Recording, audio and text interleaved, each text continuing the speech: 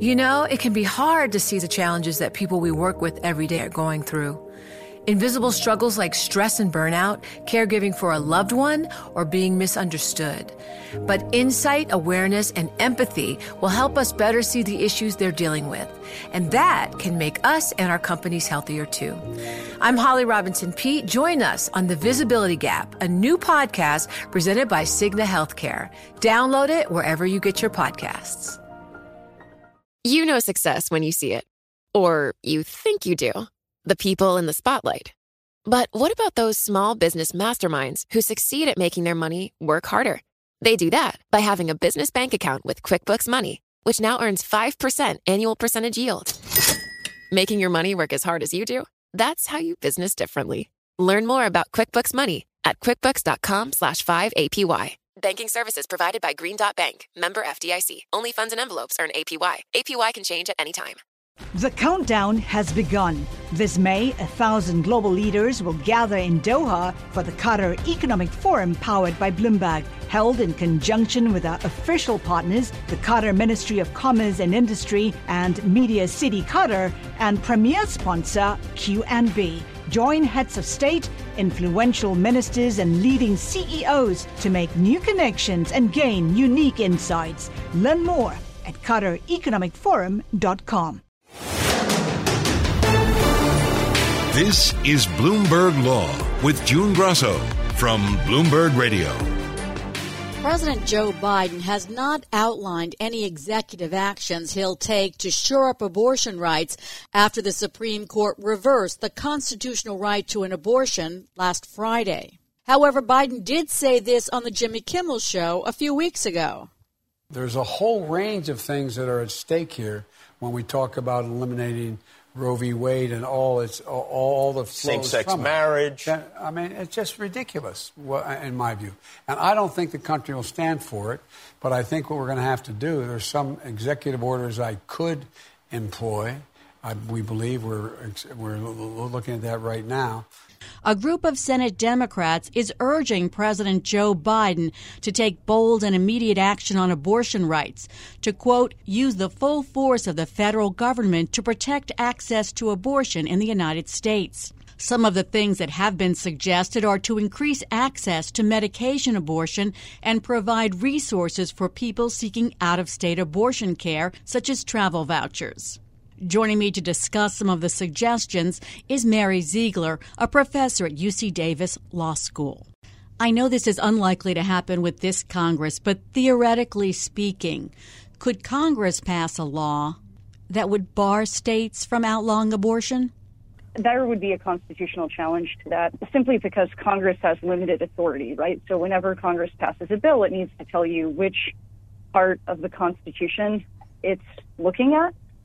And if, Congress could theoretically look at the Commerce Clause, but if it's saying that it's essentially recognizing a right to abortion, Congress's ability to define the scope of rights rather than just enforce them under the 14th Amendment is limited. So if Congress did want to introduce protection for abortion rights, it would probably have to do it in a different way. So let's talk about some of the things discussed that the president could do.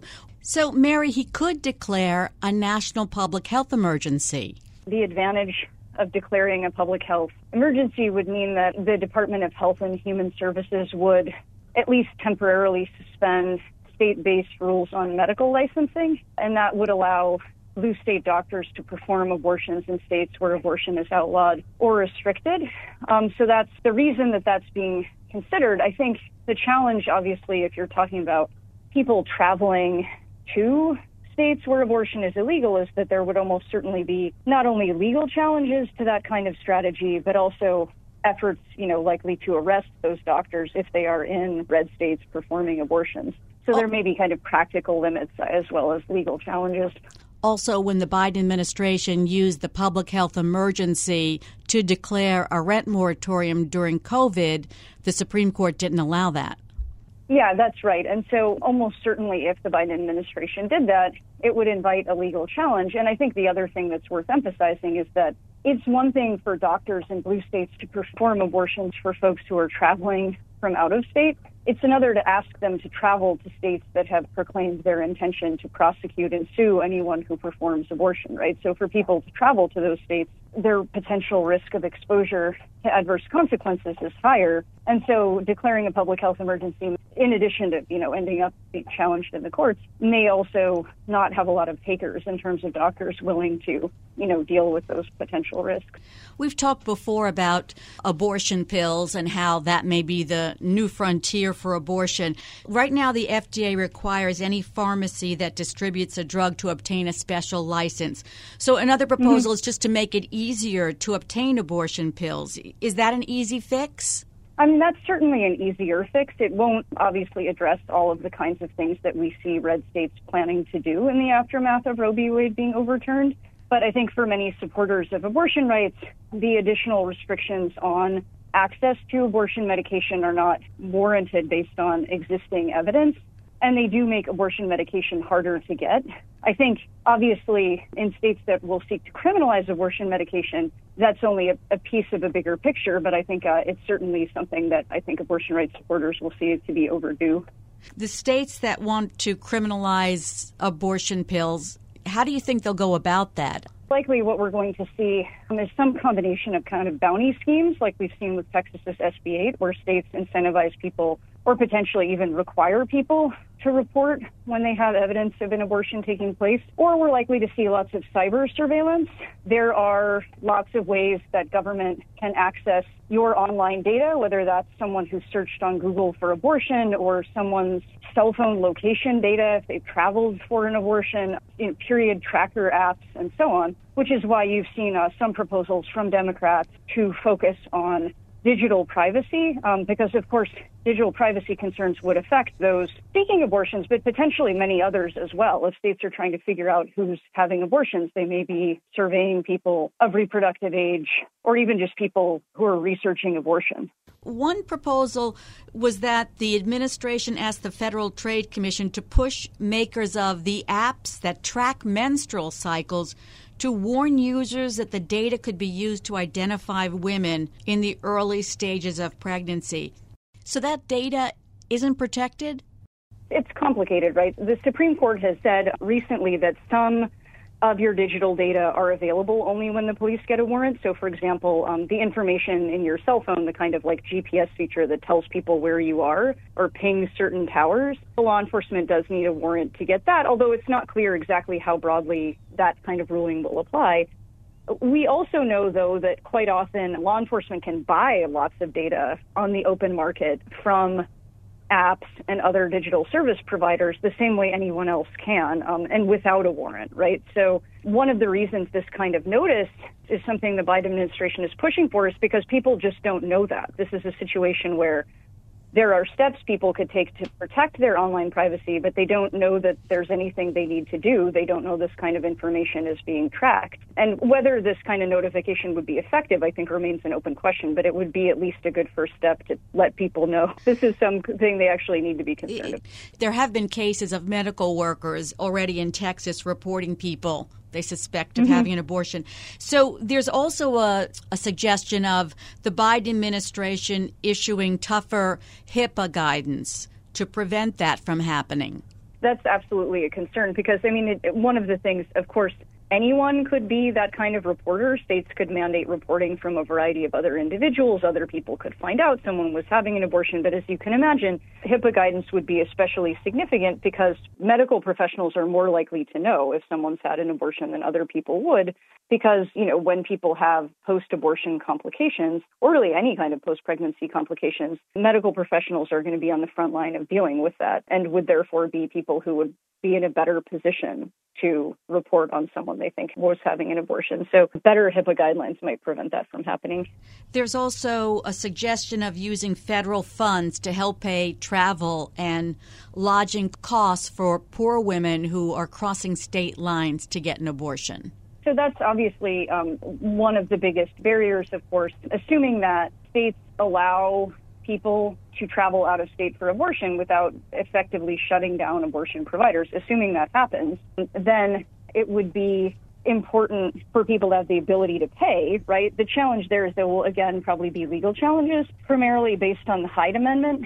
So some people will say the Hyde Amendment is narrow. It's just about Medicaid reimbursement for abortion. Others will point to language in the Affordable Care Act or the Hyde Amendment essentially saying, defraying the cost of abortion is tantamount to paying for abortion, and that various aspects of federal law make that impossible. Again, I don't know how that kind of federal challenge will go, but we would again expect to see litigation about that. There is a theory that states will attempt to criminalize traveling for the purpose of getting an abortion. I mean, I don't understand with the interstate commerce rules how they could enforce that. I think it would have to be kind of incidental that they would find out. I mean, there's the two aspects of the enforcement question, right? There's the practical, like how would they know? And then there's the kind of constitutional. And on the constitutional front, the answer is just that states are well aware that the law is really underdeveloped in these areas. And so they don't know what the Supreme Court is going to say, but they're willing to roll the dice, especially because they believe the Supreme Court is conservative, which is true, and that they believe the court is uniquely unsympathetic to abortion, which is likely also true. So I think there's enough of a legal gray area here that states are willing to test the waters. I also just wonder how much states are willing to spend on this effort to stop people from getting abortions even outside their state. Yeah, I think the other concern, for people who are opposed to abortion would have to be that it will ultimately be ineffective, because we've seen, for example, recently the Guttmacher Institute released a report showing that the abortion rate in the past several years had actually increased for the first time in 3 decades. And the explanation was not that states had been passing fewer restrictions in that period. They had been passing lots of restrictions. It was a combination of blue states stepping up Medicaid funding for abortion in their states and family planning funding being cut. And so I think one thing we'll see conservative states realizing is that even when they implement draconian penalties, there's going to be kind of only a marginal effect because they've already limited access to abortion so much. And ironically, I think you see anti-abortion groups in blue states saying we need to focus more on poverty reduction and paid family leave, and essentially the people who are having abortions who might prefer to carry a pregnancy to term if they had better life circumstances. That's not everyone having abortion, but there's certainly a subset of people. But I imagine red states are not going to do that, and they may be kind of constantly chasing more draconian enforcement mechanisms in a way that will ultimately have diminishing returns, right? I don't think that they're going to be able to prevent people entirely, especially given the difficulty of discovering who is or is not even having an abortion in the first place. There's one suggestion that leasing federal land or using federal areas like military bases in states that criminalize abortion for abortion clinics. That might work, but I just don't know if the Biden administration would be willing to do that. I mean, there's the political will question. There's also questions about whether that would potentially run up against limits on federal financial support for abortion. Again, I think you can argue that it's distinguishable from the Hyde Amendment because it's not a part of the Medicaid program. But I imagine that you would see challenges to that as well. There's criticism of the Biden administration for not doing anything, not moving fast. I think people in the Biden administration probably would say that most of the options they have available to them are legally ambiguous, right? There are no slam dunks. I think for people in the abortion rights movement, there's a sense that the Biden administration doesn't care about this issue and doesn't think, that it's important enough unless there's an absolute political imperative to deal with it immediately. So I think it's fair to say that the Biden administration hasn't handled this in a way that would diffuse criticism from the abortion rights movement, even if there are, valid reasons to be concerned that some of the strategies may not be ultimately successful ones. Is there one thing that stands out to you as most doable and effective? And I think digital privacy is really important. I also can't imagine that would be anything but a winner for the Biden administration, because, of course, as you can imagine, if states are trying to enforce these laws, they're going to sweep in a lot of people who are not seeking abortions. So I think that's very important. It's also important just to the ability of states to actually punish people. I think the FDA's taking further steps on abortion medication is also key. And I think the justice is teeing up an effort to litigate should states actually try to indict or sue doctors in blue states who are performing abortions in blue states. The Biden administration Justice Department should be at the front lines of efforts to stop that. So those are all, I think, important steps. So you think that red states will sue doctors in blue states who are doing abortions? Mm-hmm. What would the grounds be? I think what we're going to see, red states essentially saying if someone from a red state comes to a blue state and has an abortion, we, the red state, are going to assert that we can criminally prosecute that doctor or authorize a lawsuit against that doctor because the person seeking an abortion is from our state and they were violating our laws. I don't necessarily think that will work, but again, we're dealing with gray areas because choice of law doctrine is not very well developed. These constitutional doctrines aren't very well developed, and so you'll see some red states rolling the dice on that, and I imagine the Justice Department will be involved in trying to beat back that effort. Thanks, Mary. That's Professor Mary Ziegler of UC Davis Law School. Now that the Supreme Court has wiped out the constitutional right to abortion and the battle over abortion rights shifted to the states and state courts in particular, there have been a flurry of lawsuits over state abortion bans focusing on state constitutions in at least 11 states. One of those states is Wisconsin, where Democratic Governor Tony Evers vowed to fight over an anti-abortion law on the books for more than 170 years. That's now technically the law again.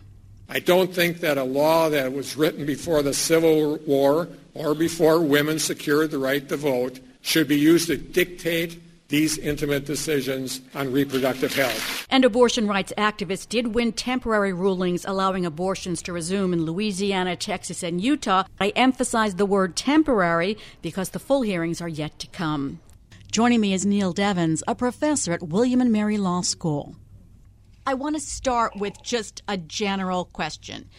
Does a state Supreme Court have the power to provide more protections for individual rights? Absolutely. State Supreme Courts over the years have been the first to recognize rights such as interracial marriage, same-sex marriage, Miranda warnings, search and seizure protections, all come from state Supreme Court decisions. The states can provide protections beyond that which the federal Constitution provides. So now we have lawyers, trying to dissect state constitutions and statutes to see if they can save abortion rights through state Supreme Courts. I think state Supreme Courts are very much creatures of the dominant state political culture as opposed to entities that are going to rule against what lawmakers and voters in the state prefer. So if you look at the states that have the trigger bans, the 13 states that have the trigger laws that are now going into effect, abortion is not politically popular in those states. The state political establishment opposes, doesn't support abortion. These state Supreme Court justices are very much a part of that establishment. They stand for election in most states, not all, but in about 3/4 of the states, and they're subject to popular checks like voter initiatives. And as a result, you rarely see state Supreme Courts playing a sort of path-breaking role. So red states are likely to back red state values, and blue states are likely to back blue state values. You point to an Iowa Supreme Court decision. Tell us about that.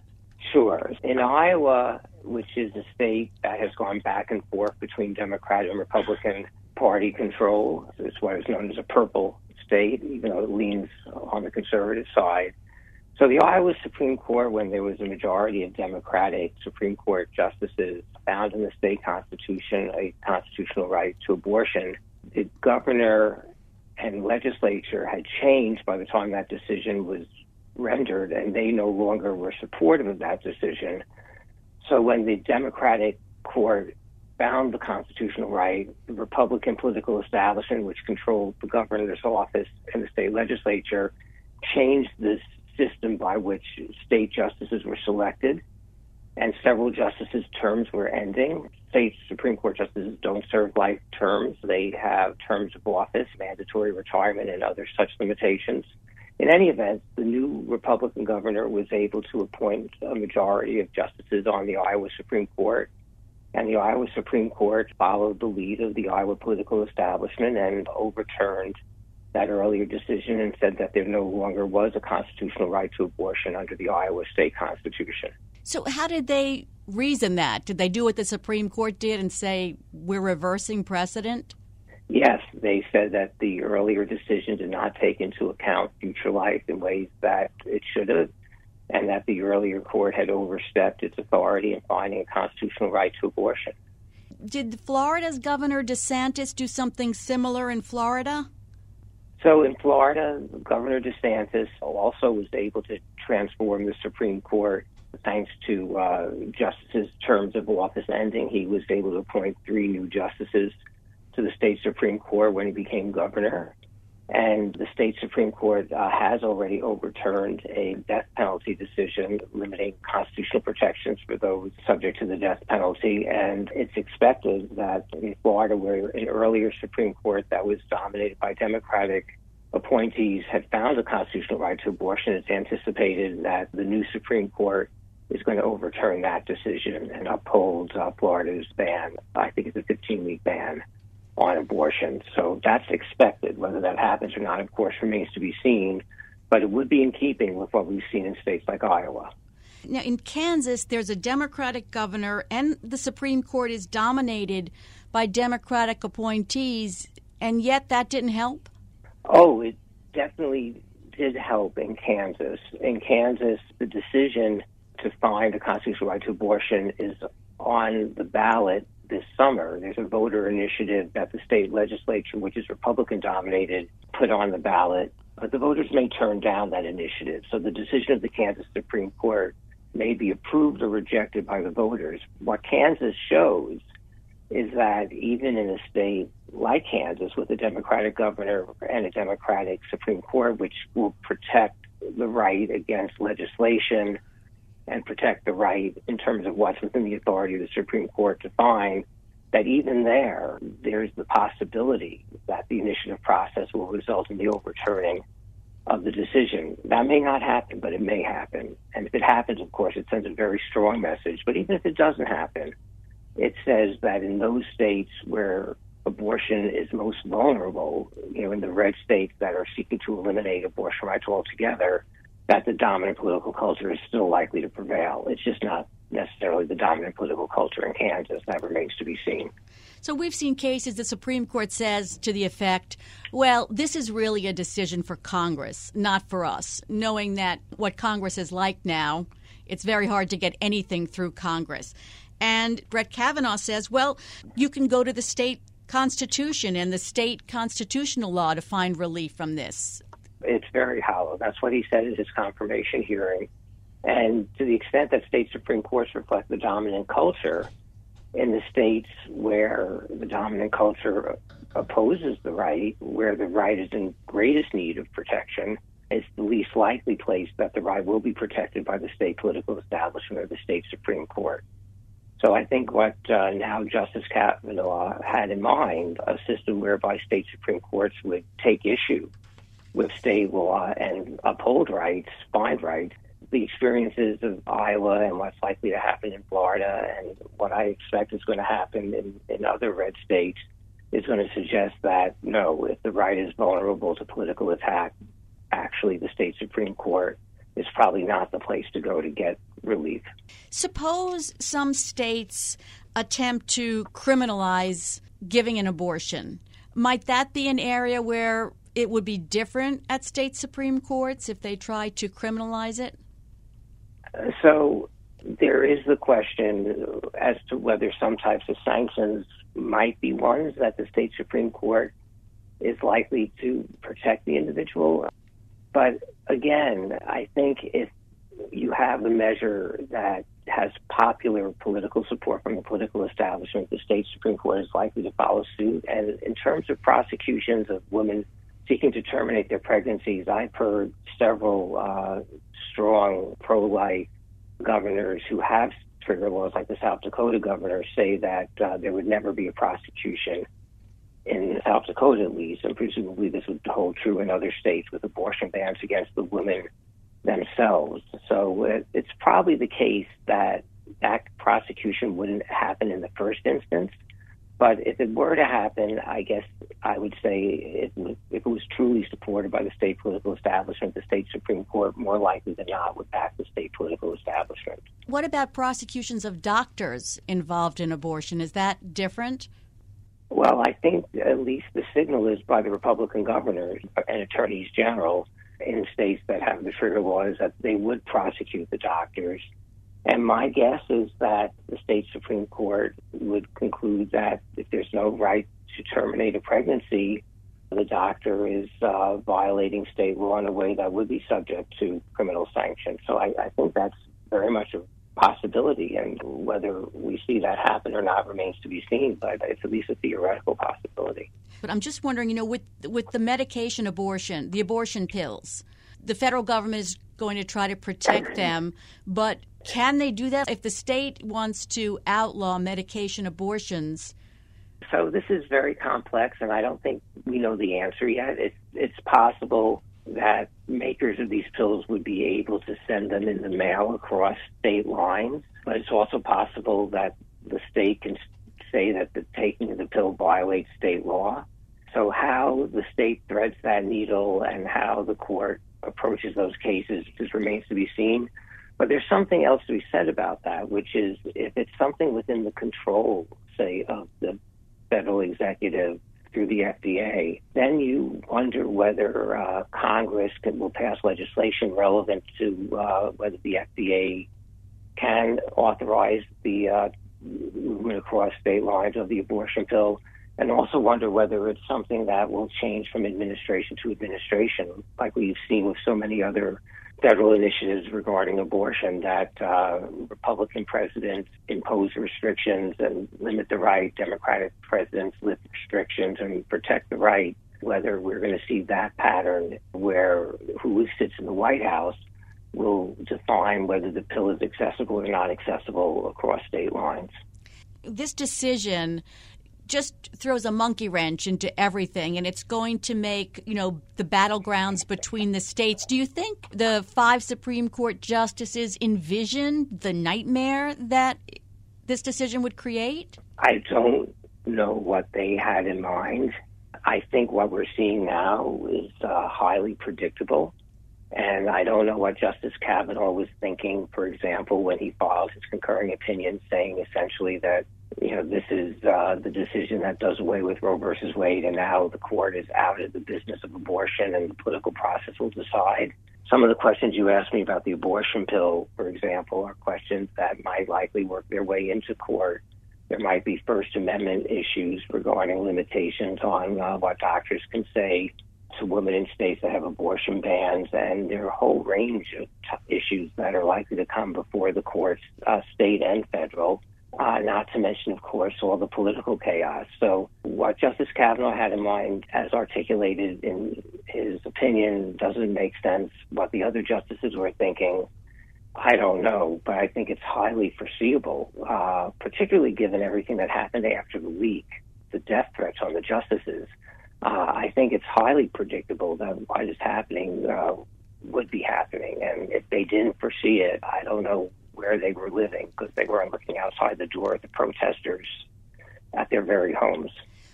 So finally, a lot of people are saying that this decision diminishes the court. It, takes away from the court as an institution because people are losing faith in the court. Do you agree with that? I think in the short run, it feeds into the notion that the court is the mouthpiece of the political party in charge of the appointment and confirmation of the justices, and that is not healthy for the court. Whether that's the long view obviously remains to be seen, but in the short run, it seems that it is hurting the court's reputation as a neutral arbiter of legal disputes. That seems to be certain. Thanks, Neil. That's Neil Devins, a professor at William & Mary Law School. And that's it for this edition of the Bloomberg Law Show. Remember, you can always get the latest legal news on our Bloomberg Law podcast. You can find them on Apple Podcasts, Spotify, and at www.bloomberg.com/podcast/law. And remember to tune into the Bloomberg Law Show every weeknight at 10 p.m. Wall Street time. I'm June Grosso, and you're listening to Bloomberg. It can be hard to see the challenges that people we work with every day are going through. Invisible struggles like stress and burnout, caregiving for a loved one, or being misunderstood. But insight, awareness, and empathy will help us better see the issues they're dealing with. And that can make us and our companies healthier too. I'm Holly Robinson Peete. Join us on The Visibility Gap, a new podcast presented by Cigna Healthcare. Download it wherever you get your podcasts. The countdown has begun. This May, 1,000 global leaders will gather in Doha for the Qatar Economic Forum powered by Bloomberg, held in conjunction with our official partners, the Qatar Ministry of Commerce and Industry and Media City Qatar, and premier sponsor QNB. Join heads of state, influential ministers, and leading CEOs to make new connections and gain unique insights. Learn more at QatarEconomicForum.com.